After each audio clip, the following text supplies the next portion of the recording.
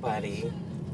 Happy Friday to you. Happy Friday. It is June 1st. This is Jackson. I'm here with your word of the day.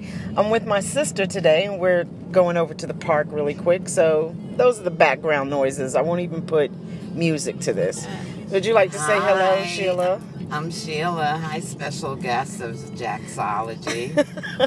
So let's get to today's word. The word is skinflint. SKINFLINT.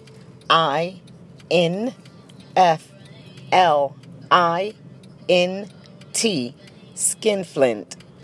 It is a person who does not want to spend a lot of money or miser.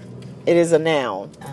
So I will say this, that my family used to always call me a skinflint, but I'm not. No, we never did. We just called you cheap. Exactly. You see? I'm frugal. Tight. Not cheap. Frugal. Oh, there they are. Okay, we have found our charges that we are here to pick up at the park. So I hope... She's an aggressive driver. I hope you have a great weekend, and I will be back Monday for your new word of the day. Y'all take care. In.